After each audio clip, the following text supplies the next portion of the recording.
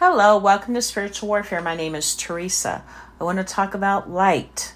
John 8:12. Once more, Jesus addressed the crowd. He said, I am the light of the world. He who follows me will not be walking in the dark, but will have light, which is life. Sometimes when I go to bed and you're laying there and it's pitch dark, you close your eyes, and I wonder, I'm like, God, how horrible is it going to be for the people who decide not to follow you?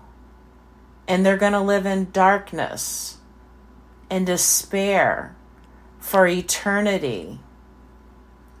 How can you let your light shine brightly today?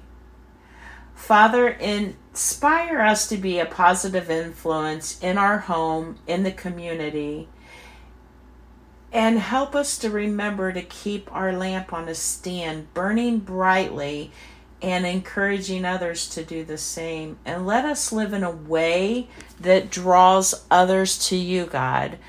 By us letting our light shine, people know we have something inside of us. And sometimes they don't know what it is. I've even run across people who have never, ever been to church. That's hard for me to fathom.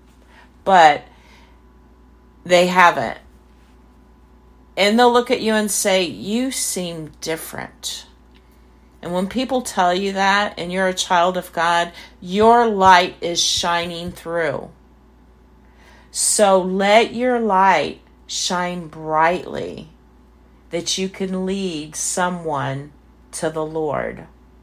Let your life bring God glory.